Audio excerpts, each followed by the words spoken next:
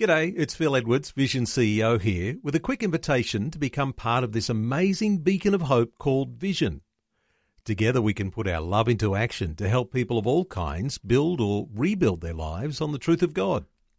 Please consider the part you can play during our upcoming Visionathon appeal, remembering that it's your support that makes Vision possible, including this podcast. Life, culture, and current events from a biblical perspective. 2020 on Vision.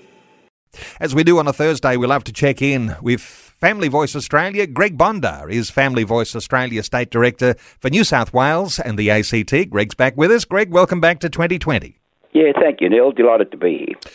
Greg, some big stuff happening, and there's a certain sense of anticipation about what's coming with the idea of religious freedom legislation and such things, likely to be this year before a federal election. But Family Voice is urging the federal parliament to appoint an ambassador for religious freedom, and you're suggesting that this appointment not only looks after our own internal issues around religious freedom, but also advocates for religious freedom around the world.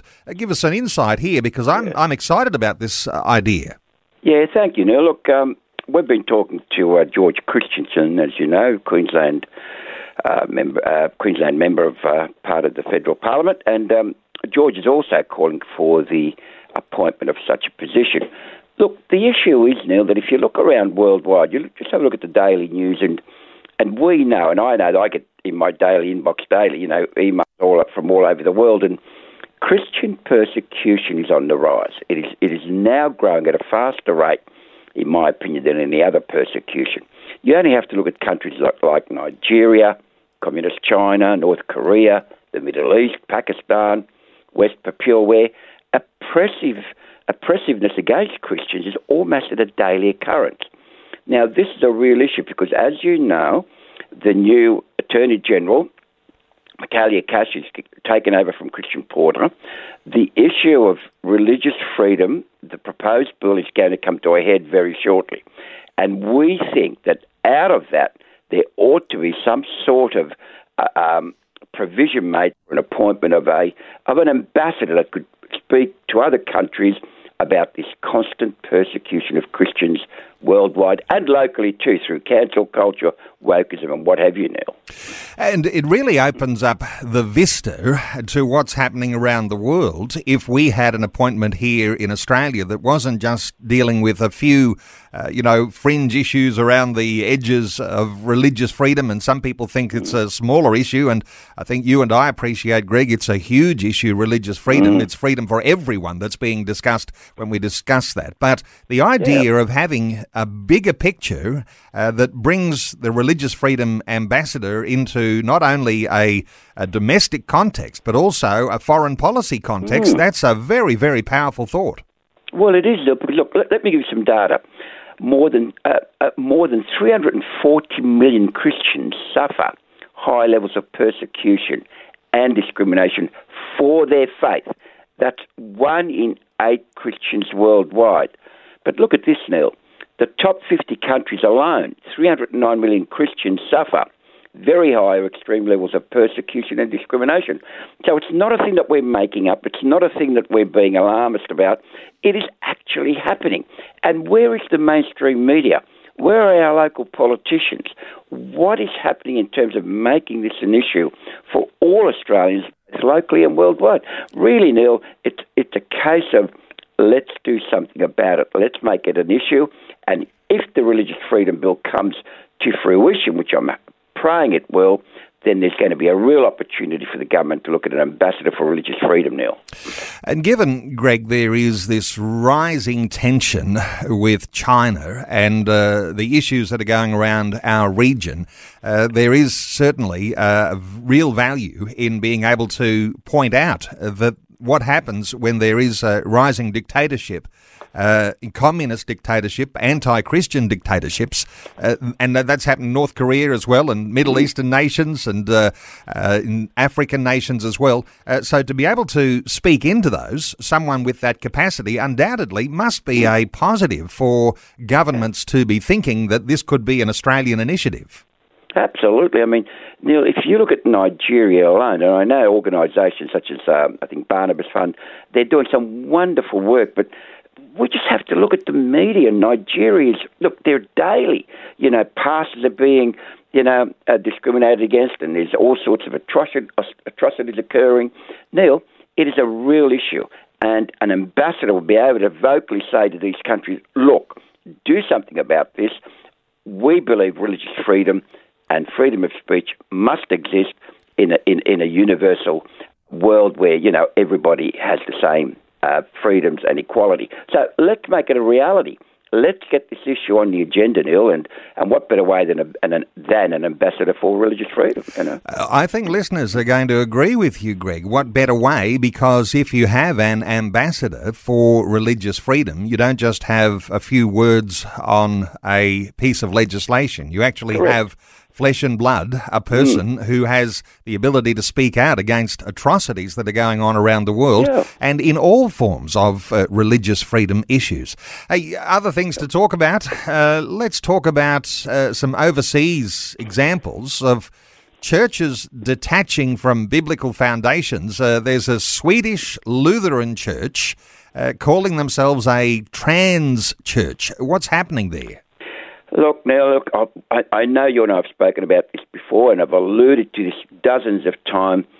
The churches are going more and more into this woke cancel culture, progressive left-wing type approach to try and attract more congregational people. The issue is, Neil, that they are moving away from biblical foundations.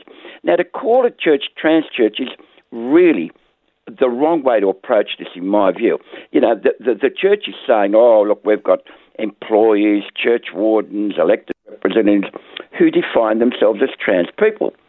Okay, so be it. But you don't make the church, you don't accommodate a small section of society. And transgenderism is a small section, at the expense of the majority. So these churches are now going more and more to the left, to the progressive type of sort of movement. But the issue with that is now, I've got to tell you, that this particular church has seen a significant loss of members in the past few years. And is it any wonder, Neil? Well, interesting, isn't it, that a lot of churches would see as a part of their ministry to have some subset in their church that will be able to support and enable people who are in a trans issue and dealing with those issues that they might have and wanting still to connect with a Christian context. There would be churches that would have those ministries in place. But as soon as you've got that detaching from the main body of the church, you've got a church formation, haven't you, that isn't in a godly image, but really in a more of a humanist image. It's it's trying to create church apart from what the biblical position and the biblical image might look like. Absolutely, Neil. I mean, this particular church back in 2019, now wait for this, Neil, installed a church altarpiece, called the altar Adam and Steve and Madam and Eve. Now, for goodness sake, Neil, really, and not only that, back in 2009, it accepted same-sex marriage.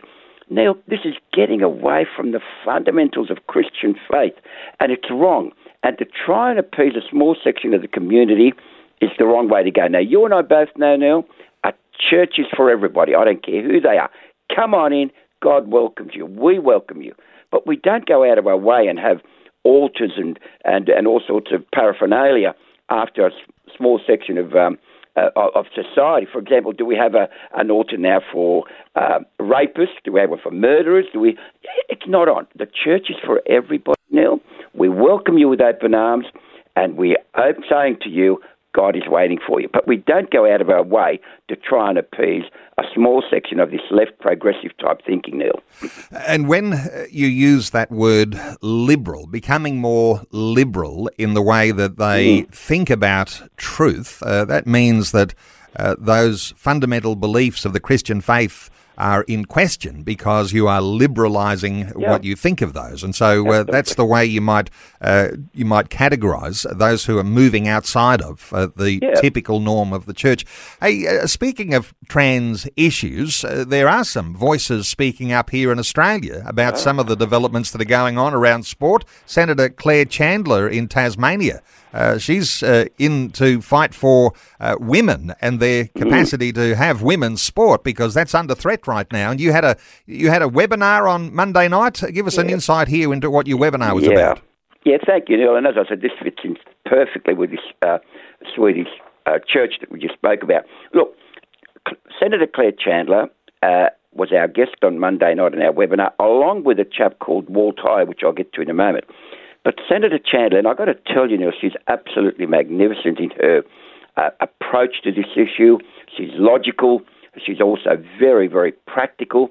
And she's called on government, in particular her own Liberal Party, to make a motion to have specific female sport facilities. In other words, if you're a female biologically, you go to a female toilet. If you're a male biologically, you go to a male toilet. Now, that's a resolution that was actually passed in terms of the Liberal Party policy. Now, the other thing is, though, that it excludes, and obviously, the trans people. Well, this is a real issue, because she's now saying, if it keeps going along the way it is, what's happening is now that the trans people are now saying, I'm a man, I'm a woman, I am a man biologically, so I want to play women's sport. Well, Senator Claire Chandler is saying, no, you can't do that. That's a disadvantage. It's not biological, it's not practical, and it certainly doesn't accord with our thinking of male and female. And just now I heard on the news not long ago, they now have at the first time a transgender Olympian performing. Now, what category is he or she going to be in, Neil? The world's gone mad. We need to make this an issue and support Claire Chandler in her petition to Sports Australia to make sure that men are excluded from women's toilets, even though they're transgender, and women, of course, who become men are excluded from men's toilets. So, Neil, there's a real issue, real local, and we've got to support this senator. That's a New Zealand weightlifter, I think, that we're likely to see competing in the Olympics that's coming up, and that creates a huge issue, because one of the things in the more woke narrative, as you'll know, Greg, is the idea of inclusion. And if you're not an inclusive person, then you're bigoted and discriminatory. But there's going to be a sense here, when we talk about female-specific sport facilities, which is that initiative of Senator Claire Chandler, that there won't be a single woman who would see that as being discriminatory if you're actually protecting the ability for women to even have sport at all. So there is a certain bit of common sense that we would hope will prevail there, and so certainly keep Claire Chandler in your prayers, and so as that detail goes through. You also had a guest on the program, Walt Heyer. Some listeners will be familiar with that name. Give us a little description of Walt's history. Yeah, look, Walt's a fascinating chap. Back in 1983, Walt undertook gender reassignment surgery. He became a woman.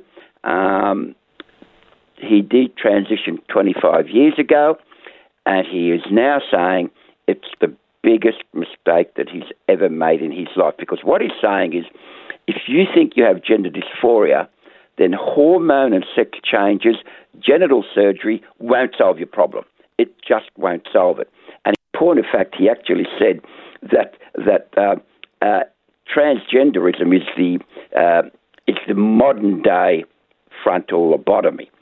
In other words, he's really making this an issue. And the important thing that came out of this, Neil, was that he's saying that up to 20% of people had regrets about their sex change. But more importantly, the proponents of saying gender dysphoria occurs, and people commit suicide, which I really am sad about. But have a look at this, Neil. If you've had transgender surgery, the suicide rate is 20 times higher if compared to other forms of suicide. So that's a real issue, and that's never made clear by those that are saying, transgenderism is important.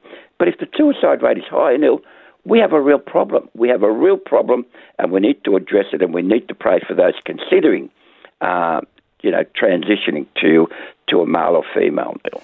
What doesn't seem right to some people who think that Christians are so anti-trans, will be accused of hate speech and such things, is that the only people who are speaking up for the well-being of people with gender dysphoria and transgender issues are in fact the Christians.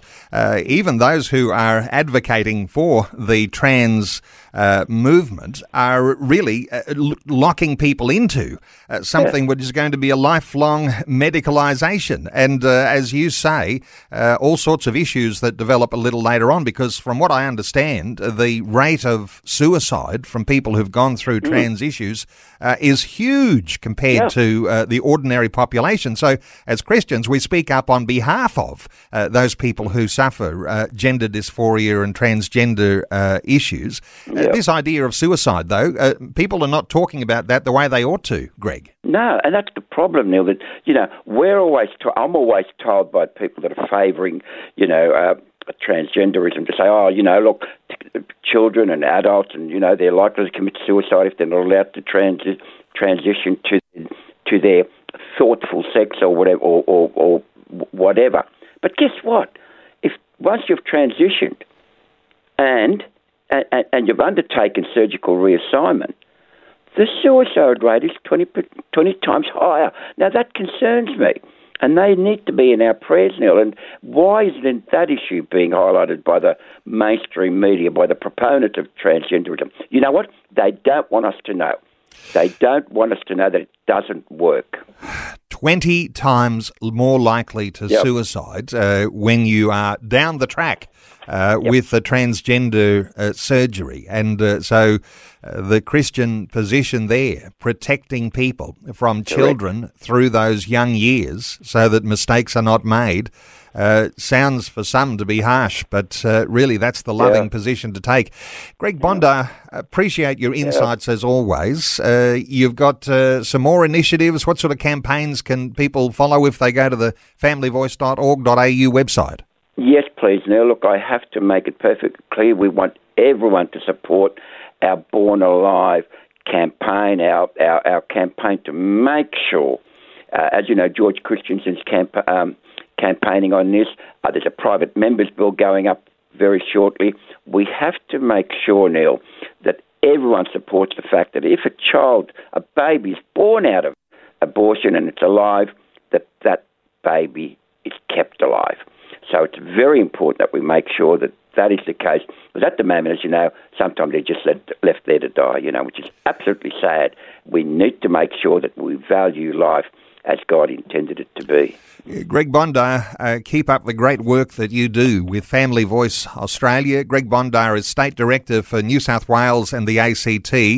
familyvoice.org.au is how you can connect with Greg, how you can find those campaigns, support those campaigns for Family Voice Australia. Greg, thanks so much for the update today on 2020. Thank you, Neil, and God bless. Thanks for taking time to listen to this audio on demand from Vision Christian Media. To find out more about us, go to vision.org.au.